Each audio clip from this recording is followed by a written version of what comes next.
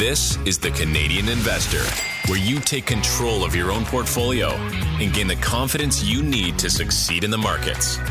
Hosted by Braden Dennis and Simon Bélanger. The Canadian Investor Podcast.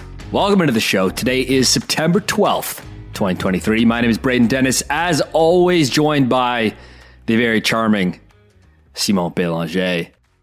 Breaking news here. Breaking news, Simon. What do we have right out of the gate? We're starting with fire today. Yeah, so my title is SNC-Lavalin is no more. Although that is a bit misleading because, they're still there. They're just changing their name from SNC-Lavalin to Atkin Realis, and they'll be changing their ticker from SNC to ATRL. That'll be effective this upcoming Monday. Now, it's interesting because we actually talked about it. Atkins Realis? Yeah. And there's like an accent. I'm not sure. I didn't read into the whole logic behind it. I think there is some logic, but... Well, the logic is, how do we get ourselves away from this name and rebrand? Yeah, but I got to dig more into this new name. Yeah, I think it's Realis. I think there's an accent on the E as well. So I think they wanted to probably kind of keep a little bit of their French roots there. Preserve their French-Canadian roots. But I was listening to an interview with their CEO, Ian Edwards, who's been CEO of SNC-Lavalin for more than 4 years now. At first, he was interim. I think it was June 2019. And then I think a few months later, I think it was like probably November of 2019, they made him like the permanent CEO. He mentioned that it's part of their transformation plan, which started by exiting the oil and gas and construction industry and fixing underlying issues like culture and, parts of the business. Obviously, culture, there was... a discovery that they had done some bribes, and I think it was in Libya, if I remember correctly, amongst other countries, to be able to get some contracts over there. There was a big scandal because of that. Now they're really focusing on nuclear infrastructure, water, and specifically around North America and the UK. And they're focusing on profitability and paying down debt, which has not been easy because the construction business they exited was dragging on their profitability. So it was a good business, but the fact that they were exiting it, and the CEO was mentioning that longer term, it was the right move to do, but shorter term, definitely face some profitability headwinds. Now, according to him, there's also been an increased interest in nuclear power because of the energy crisis that we've seen over the last 18 months. He didn't mention this specifically, but I'm assuming he's kind of lining that up with when Russia invaded Ukraine and the close call in terms of Europe's energy dependence, specifically Germany over Russia.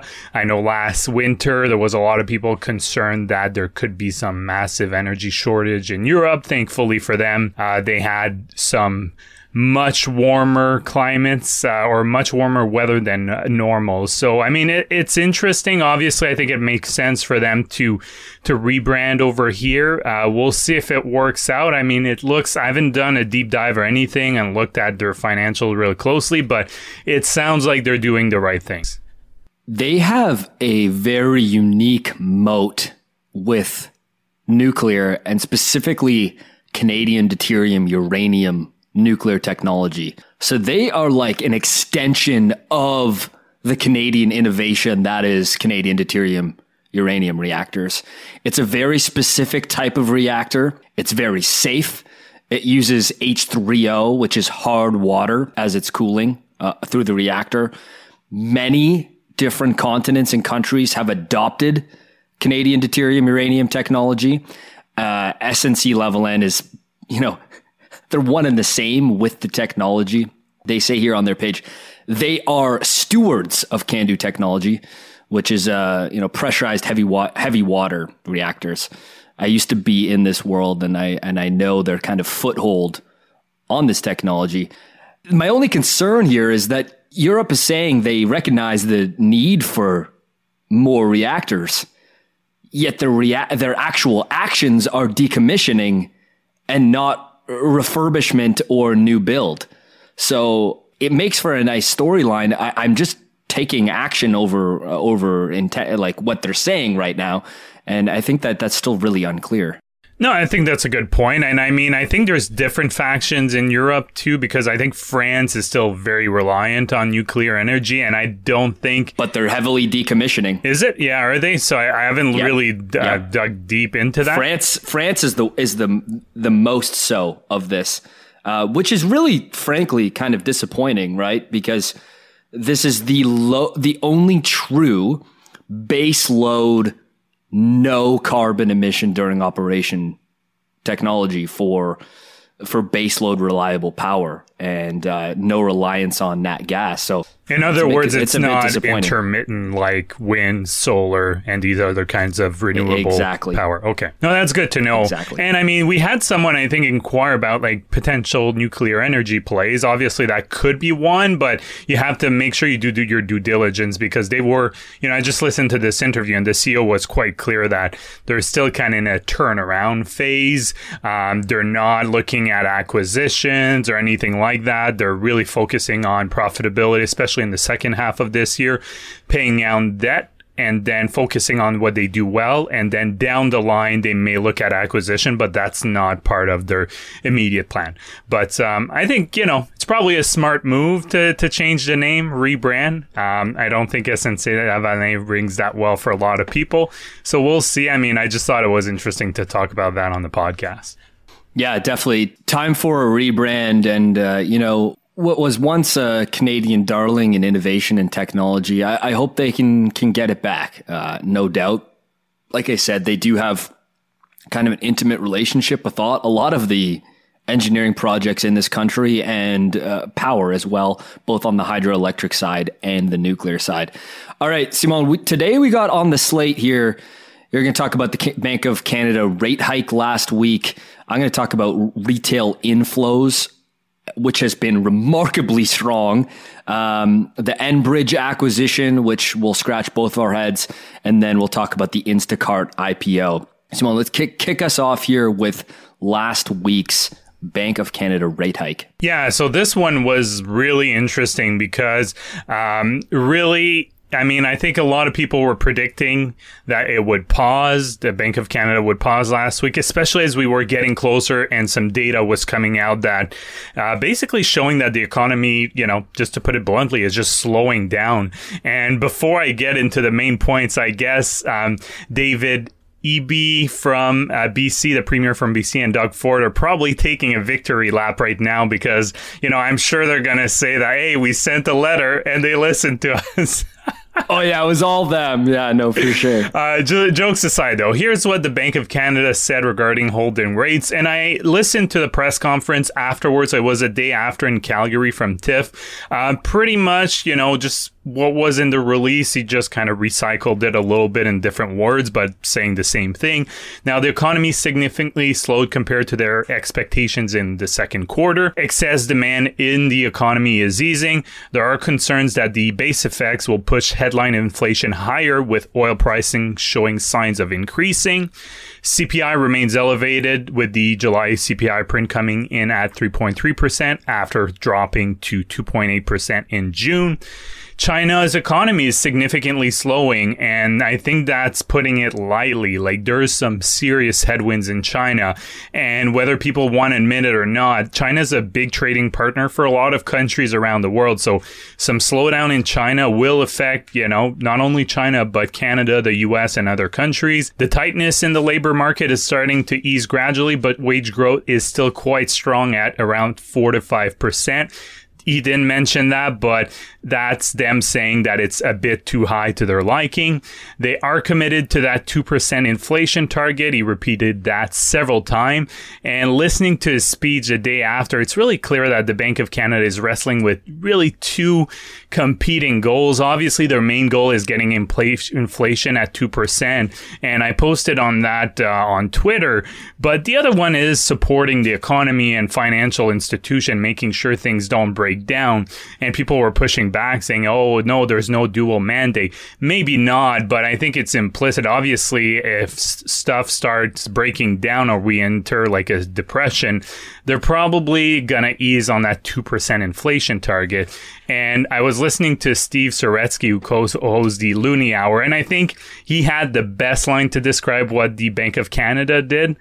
a panic pause. So I think that's just the best line, just because I think they were probably looking at increasing, and then the data started coming in and probably realizing that that lag effect is starting to take place.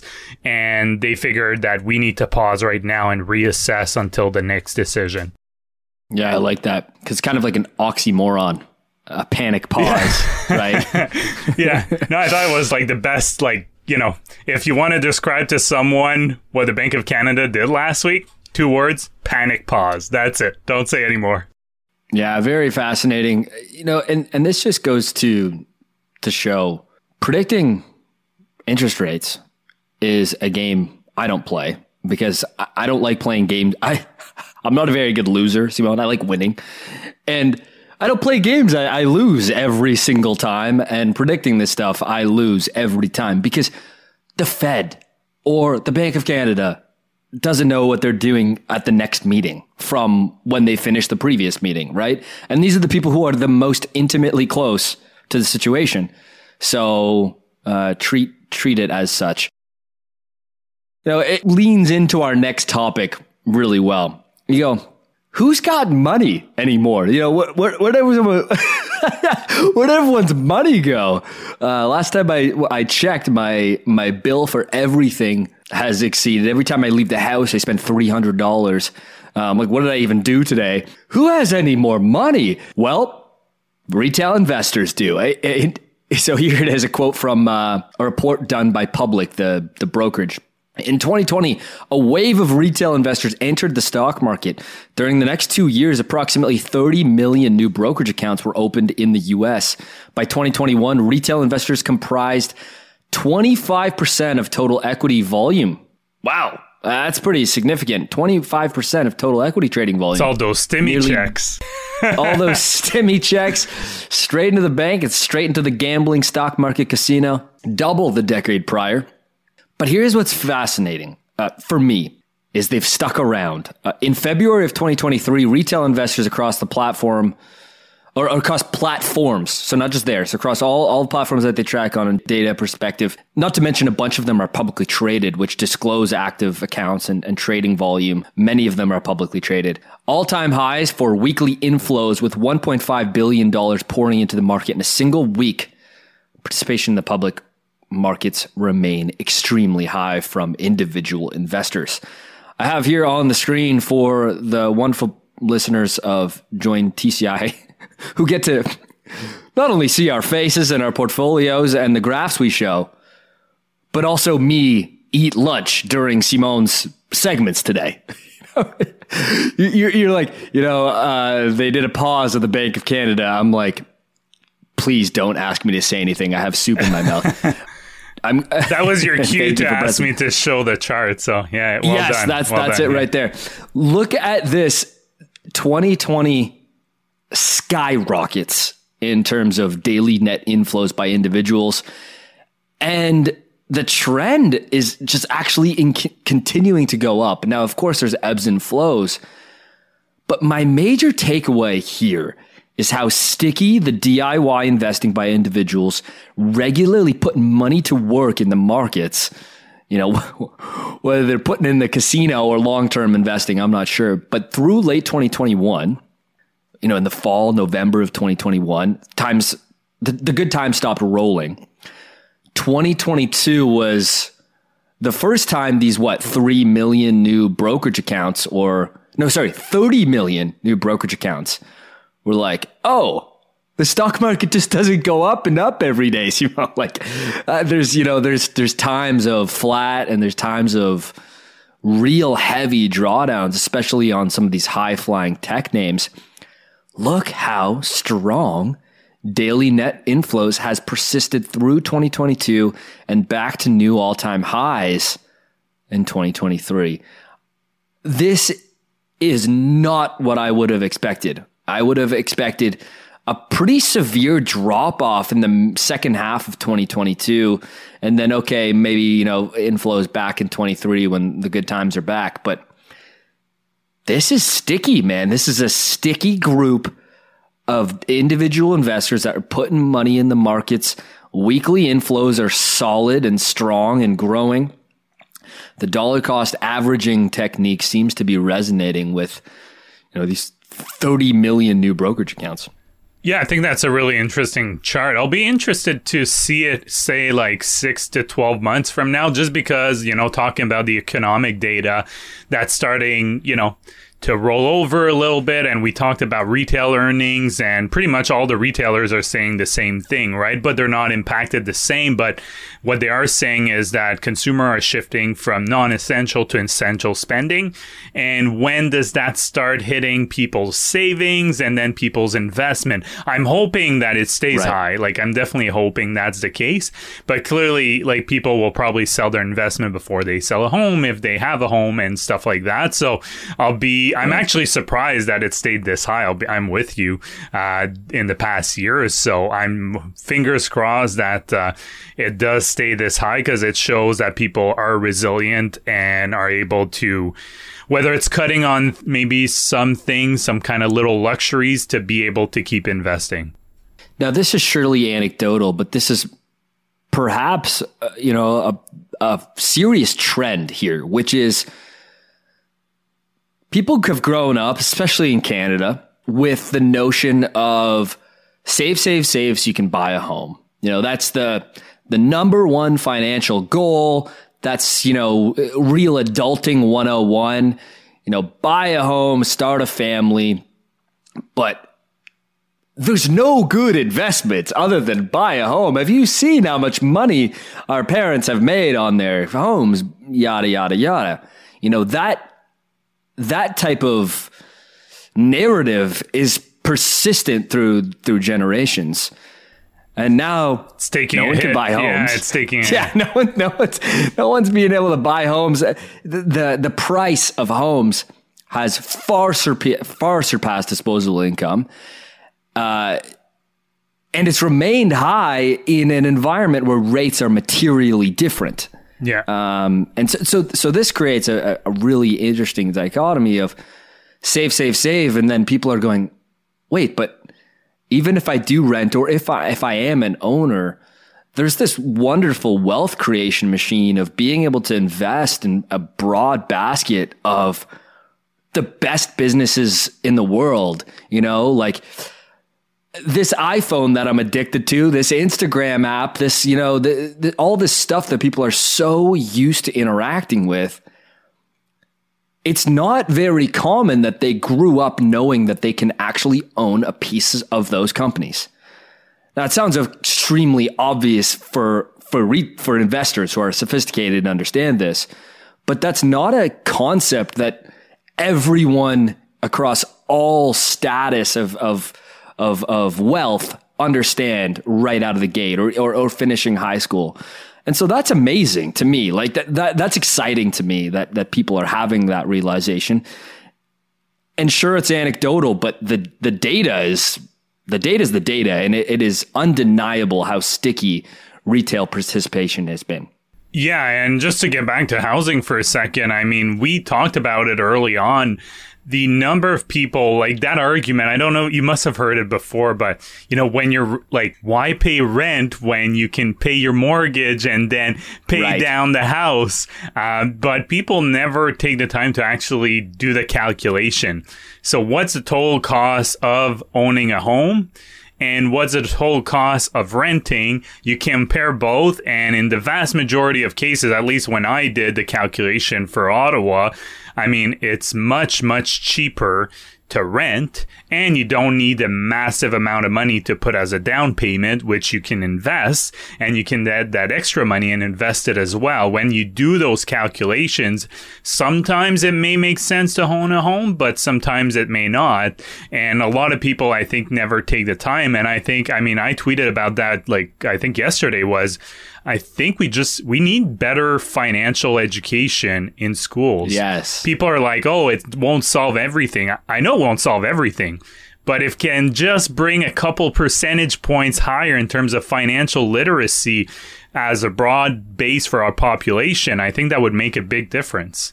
Every time I hear, why would I rent? Why would I pay someone else's mortgage when that narrative? How often do you hear that? I just cringe and I don't say anything. I just let people, I'm not gonna change their mind. I'm gonna change their mind at the bar. Like, just let those things pass. But more and more people are understanding, yes, you can achieve returns in other asset classes. And that's not a concept that everyone knows, at birth. Yeah. And if they never get taught it, or they have no experience in the public markets, or never, bought an index fund or an individual stock or any asset other than real estate, that's not a concept that they're familiar with. So yeah, it's pretty fascinating. And I think that this, we could probably talk about this all day. I was going to say, I was going to add something else, huge can of worms. It won't. Maybe we do another segment where we talk a bit more about that. I mean, I'm pretty passionate about the education piece too, just kind of the basic, of understanding. I think just a lot of people don't understand just the basics, like compounding, how it can work for or against you. And just the basics of that. But anyways, we won't, this episode will go on forever if we don't move on to Enbridge, We're gonna solve education by the end of this podcast, everything's gonna be fixed. Yeah, exactly. I don't think so. But, I think I'm of the mind, if you take small measures here and there, it kind of adds up right over time. But to go to Enbridge, so the big news, I think it was last week, they came out and said that they would be buying Dominion gas storage and utility assets. So Dominion is located in the U.S. Right after we actually had finished recording, I have in my notes here, we got, the news that Enbridge was making this purchase, and they're purchasing for $9.4 billion US and the assumption of $4.6 billion US. For a total of a slick $14 billion. So the assets, it's a lot of money. And Enbridge already has a lot of debt. So we'll get to that towards the end here. But at first glance, what's your reaction on this? I think you and I were texting back and forth. And I no longer have any Enbridge takes because I feel like I'm missing something. And you responded with, I don't think you're missing anything. But I swear I must be. I can't have the same take for the last decade. And the debt load just increases and increases. And they seem to just have unlimited money, pay out all the free cash flow to the dividend. There's got to be, I know electricity infrastructure assets really, really well. Gas is a different beast that I'm not 100, I'm not even close to as educated on, how they build their rate case, how they build their CapEx plans, how pricing is. I don't know half of that stuff like I do with electricity assets. So I just don't have any more takes anymore, Thibault. No, and that's fair. And I mean, so I'll give kind of my take here and just explain a bit what they're getting and generally what Enbridge looks at in terms of their own version of free cash flow, because I had some people pushing back when I said, it doesn't look great for free cash flow and payout ratio. So, I do get where they're coming from. So let's look at the assets first. So they're buying approximately asset that serves 7 million customers in the U.S., including the East Ohio Gas Company, which currently serves more than 1.2 million customers in Ohio. Questar Gas, which serves about 1.2 million customers across Utah, Wyoming, and Idaho. The Public Service Company of North Carolina, which serves more than 600,000 customers. Kind of ironic that it's called a public service company and it's owned by a private company. But anyways, that's it's not the first thing, right? I'm a private company, but I operate for the public. Exactly. That's my new motto for all of my companies. I'm a public I'm a public good. Exactly. You guys, you're welcome. Mm-hmm. You're welcome that we exist. So now these assets they're buying, they are regulated, which I'm sure it's a big reason why Enbridge is doing that, because a lot of their assets are currently regulated, which, does have its benefits there. They'll be financing with a mix of equity and debt.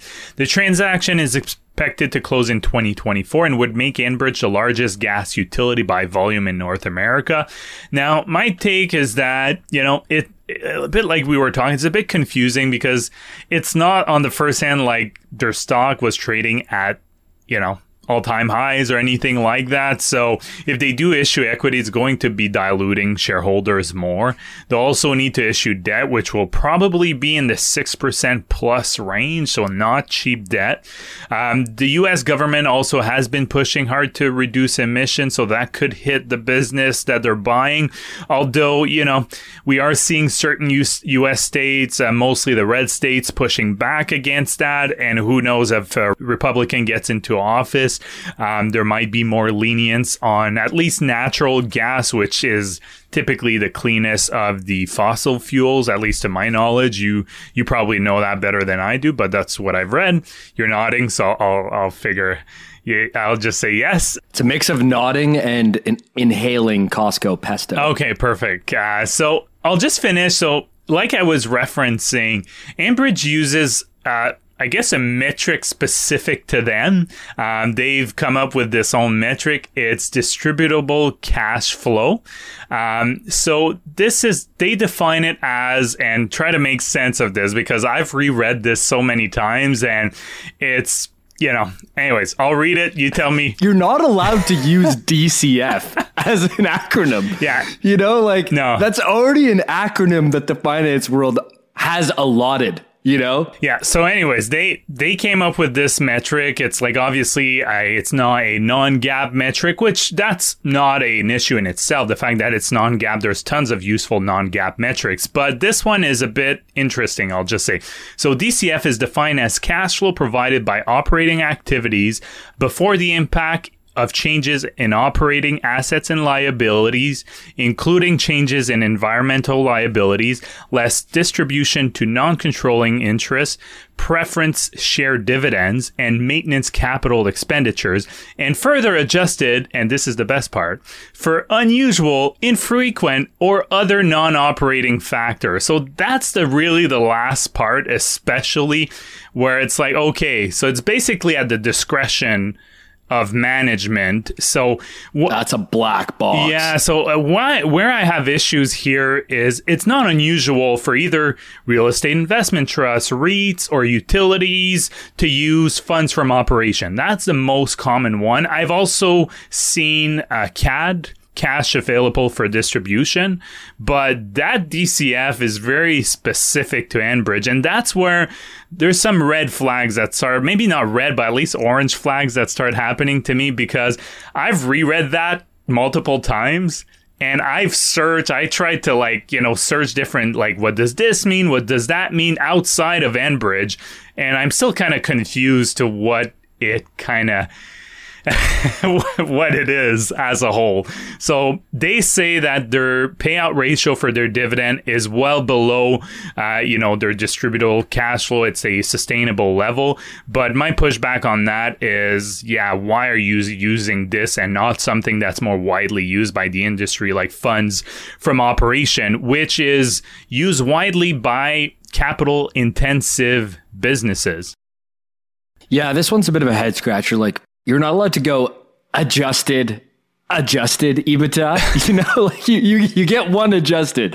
No, this is a confusing business from the accounting and financial statement perspective that I've never understood. And it's not for a lack of trying. I've really tried. The statements, the debt load, the distribution, the dividend, the CapEx plan, these acquisitions, how does it all add up? And I've never been able to answer that with confidence. And it doesn't mean that there's something wrong or sketchy or Enbridge is bad company or bad asset.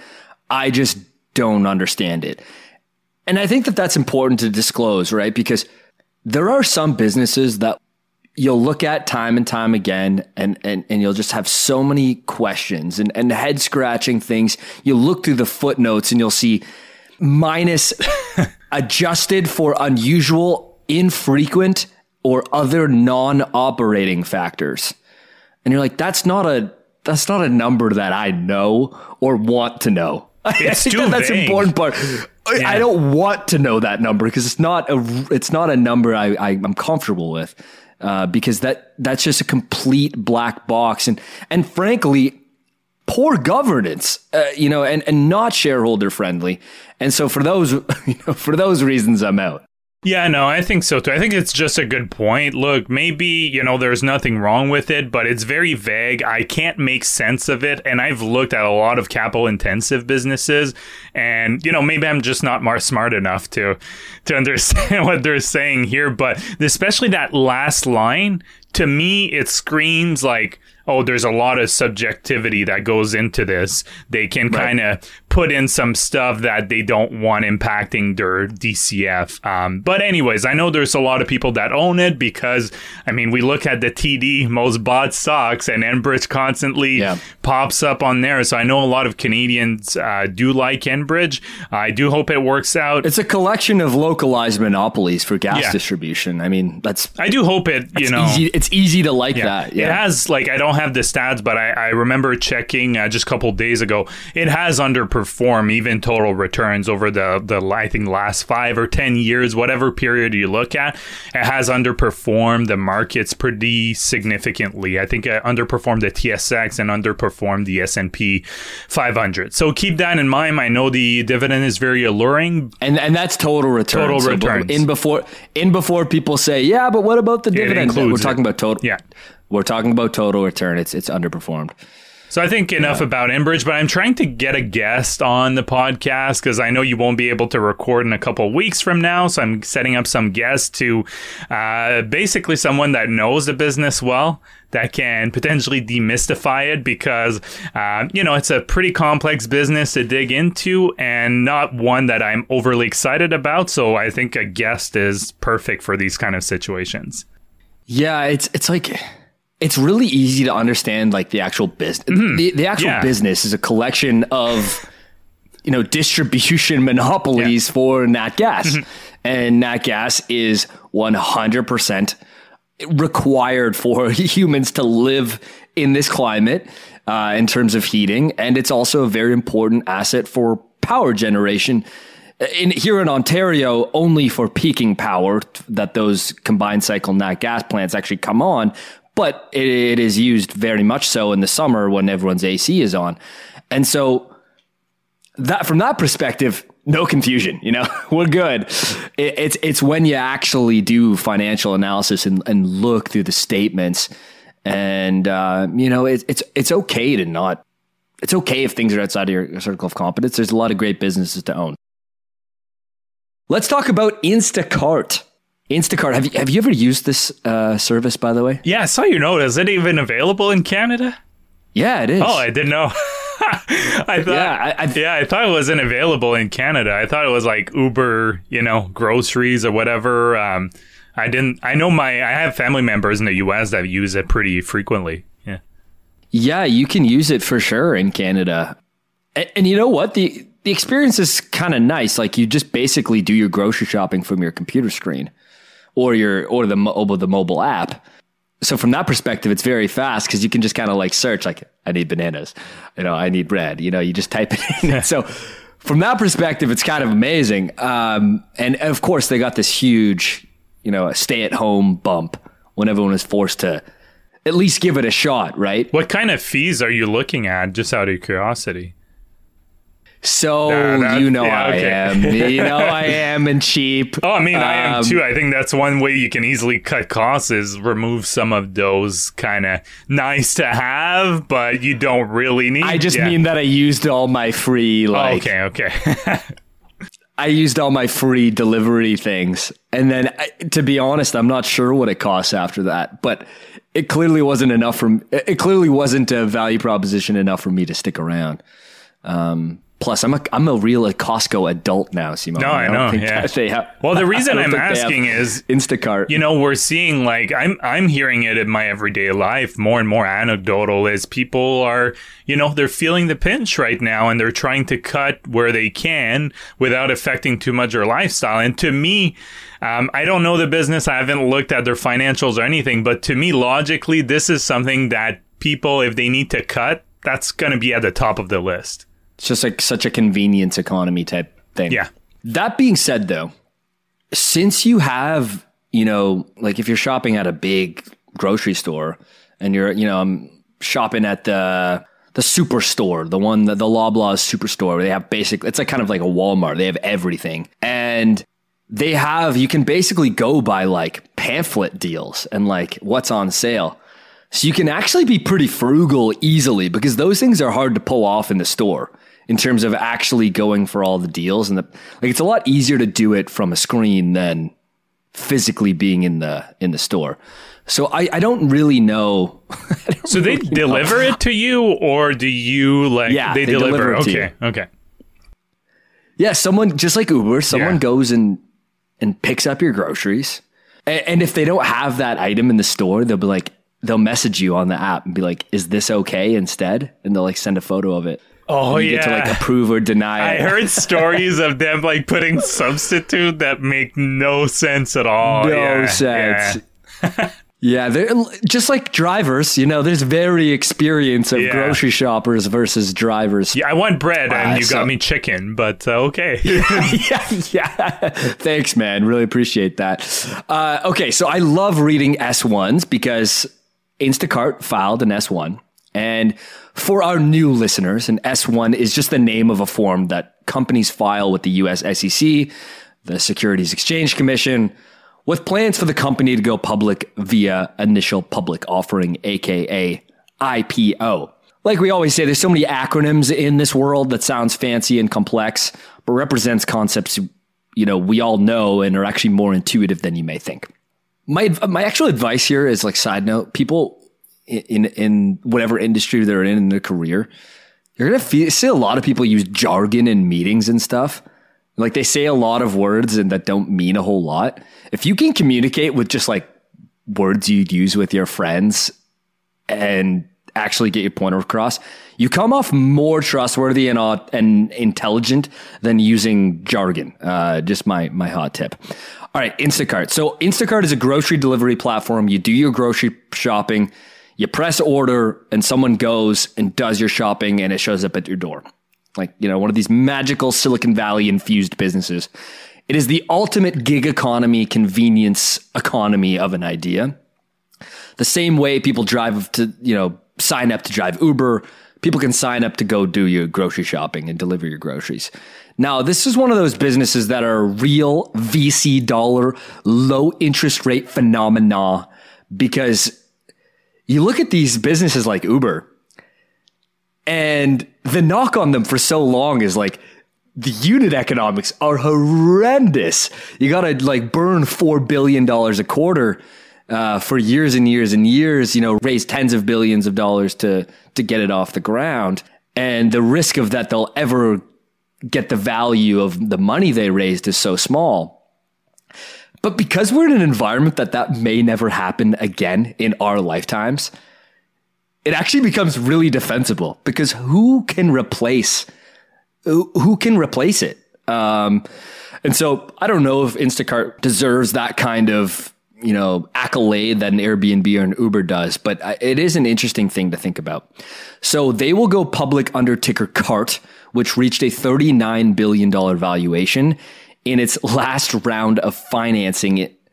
Actually, no, not their last round, but that was their peak round of financing in 2021. At the peak of, startup bubble. Yeah, good luck with that. Yeah. This IPO is $26 to $28 target share price, which represents a $9.3 billion valuation, fully diluted. So a quarter, roughly, of the peak valuation. All right, any thoughts before I get into the actual, business and stats about their S1 here? No. I mean, I was looking at your notes for the stats. I'll probably chime in for that part, but no, not too much to add. Okay. So the question as I look into their S1 is this a story of hard comps from the boom they had in 2020 when, they won me as a customer and then I turned off? Or is the growth really, really down, like in terms of new customer ads? Or is it a sign of the times in terms of valuation compression? Now, my thoughts are probably all three, but let's see for sure. So they have two segments, which are transaction revenue,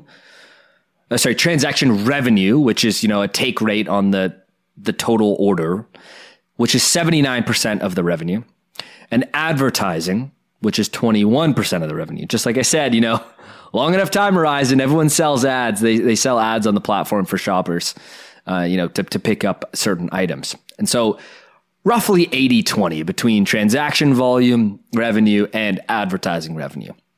They did just a little over $2.5 billion in revenue for 2022, which was up 39% year over year. And they did roughly $1.5 billion in the first 6 months of this year so far, which is an increase of 31% year over year. The take rates on that gross transaction volume are 7.2% and 2.7% for the advertising split. So these have been trending up by a few basis points, looks like every quarter, based on what I'm seeing here on the S1. Here's where I get a little bit of concern, is that the gross transaction volume, which I believe is gross transaction volume and number of orders are the most important KPIs here. And they're growing a lot slower than revenue. For example, it only grew 4% in the first half of this year compared to the first half of 2022. And so look at the difference between 31% revenue growth year over year, but actually only 4% gross transaction volume growth. And so what are they doing? They're just hiking take rates. They're just doing pricing power. And that's great that they can display pricing power, but is that the sustainable move here for this business, or are they just trying to show revenue growth at all cost? I lean towards the latter, but I don't know for sure. The business, so they have like this marketplace, which is the core business. They have this enterprise platform, which works with these large grocers to build them out, e-commerce, logistics, and more. And then they have the advertising business.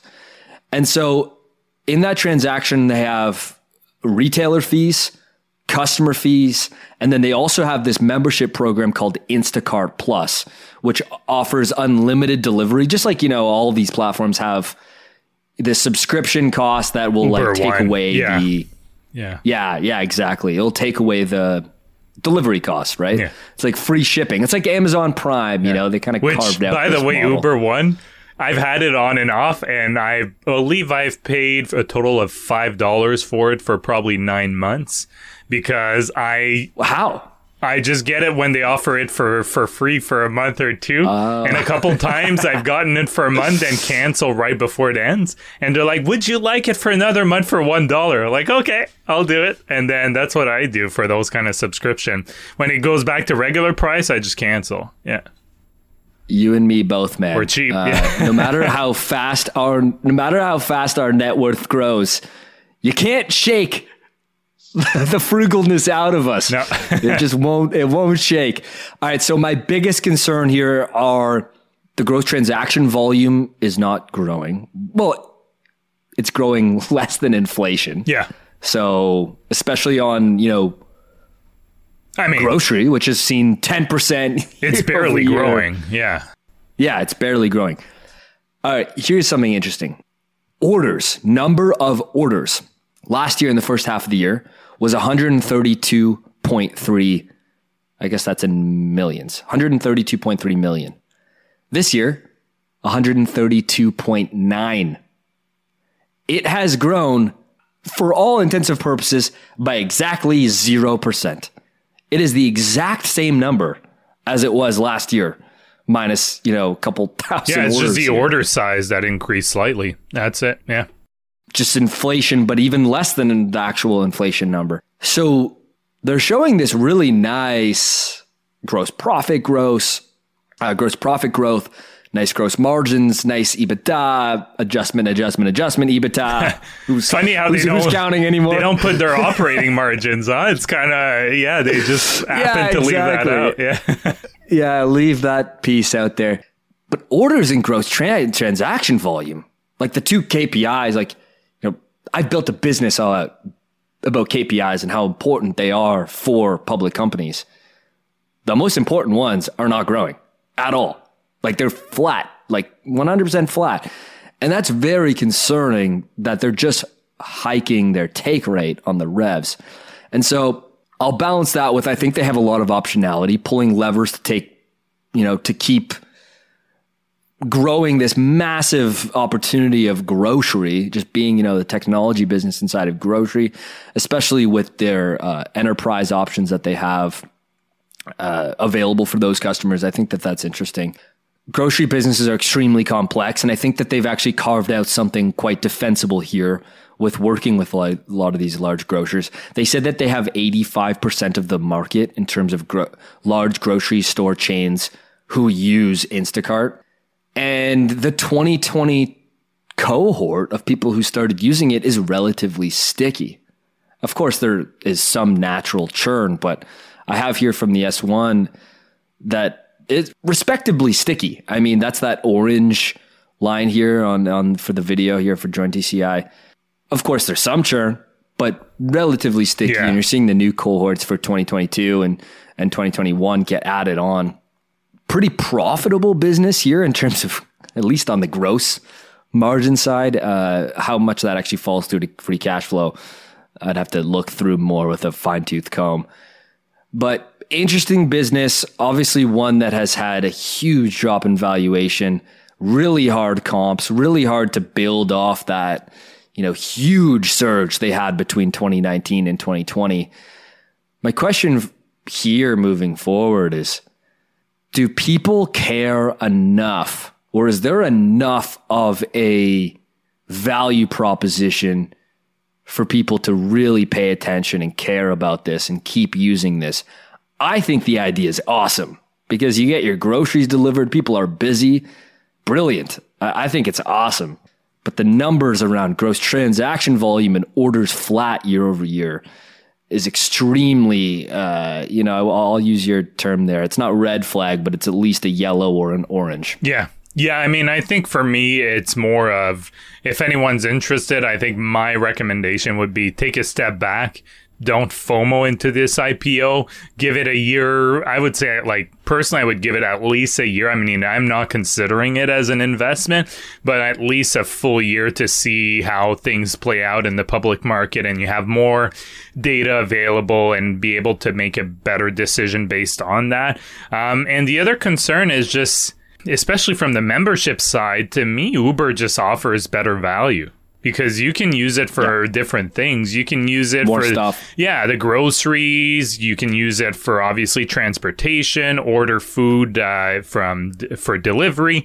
So I think that's going to be a bit of a challenge for them, is because I think Uber has done a really good job and much better than I thought they would 4 or 5 years ago. Honestly, they've surprised me. I didn't think Uber would be that good of a business at this point in time.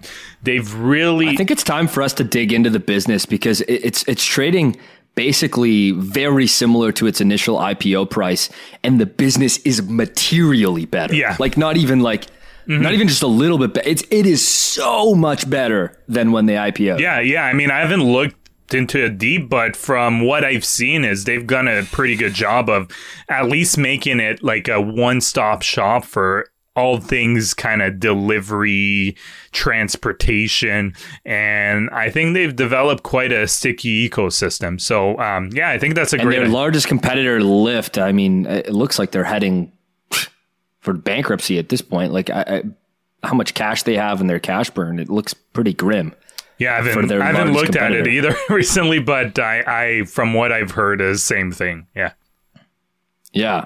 And so who's left? Basically just this impossible to replicate network that they've built. And they have so much optionality. With Uber's brand name, they come in and yes, there's insanely complex logistics with getting in the grocery business. But as they go and they challenge more and more of the DoorDashes and the Instacarts for some of these adjacent opportunities, huge markets, if there's someone that has optionality, I think it's Uber. And so I think they're just a little bit more proven here. Yeah, no, exactly. Nothing more to add. I wanted to talk about Lululemon's earnings, but we can do that next week as we're running a bit long here. And I think and you got to go buy a car. I got to go get the bank draft to buy a car. Yes. There you go. It's all one and the same. Yeah. Thank you so much for listening to the pod. We really appreciate you guys. We are here twice a week, Mondays and Thursdays. And we really appreciate it if you go and subscribe to the Patreon at jointci.com and or leave a 5-star review on the Apple Podcast player or the Spotify player. It really helps us, appreciate us, and gives us that beautiful dopamine hit. You might make our day by leaving a nice 5-star review. So thank you so much. We'll see you in a few days. The Canadian Investor Podcast should not be taken as investment or financial advice. Braden and Simon may own securities or assets mentioned on this podcast. Always make sure to do your own research and due diligence before making investment or financial decisions.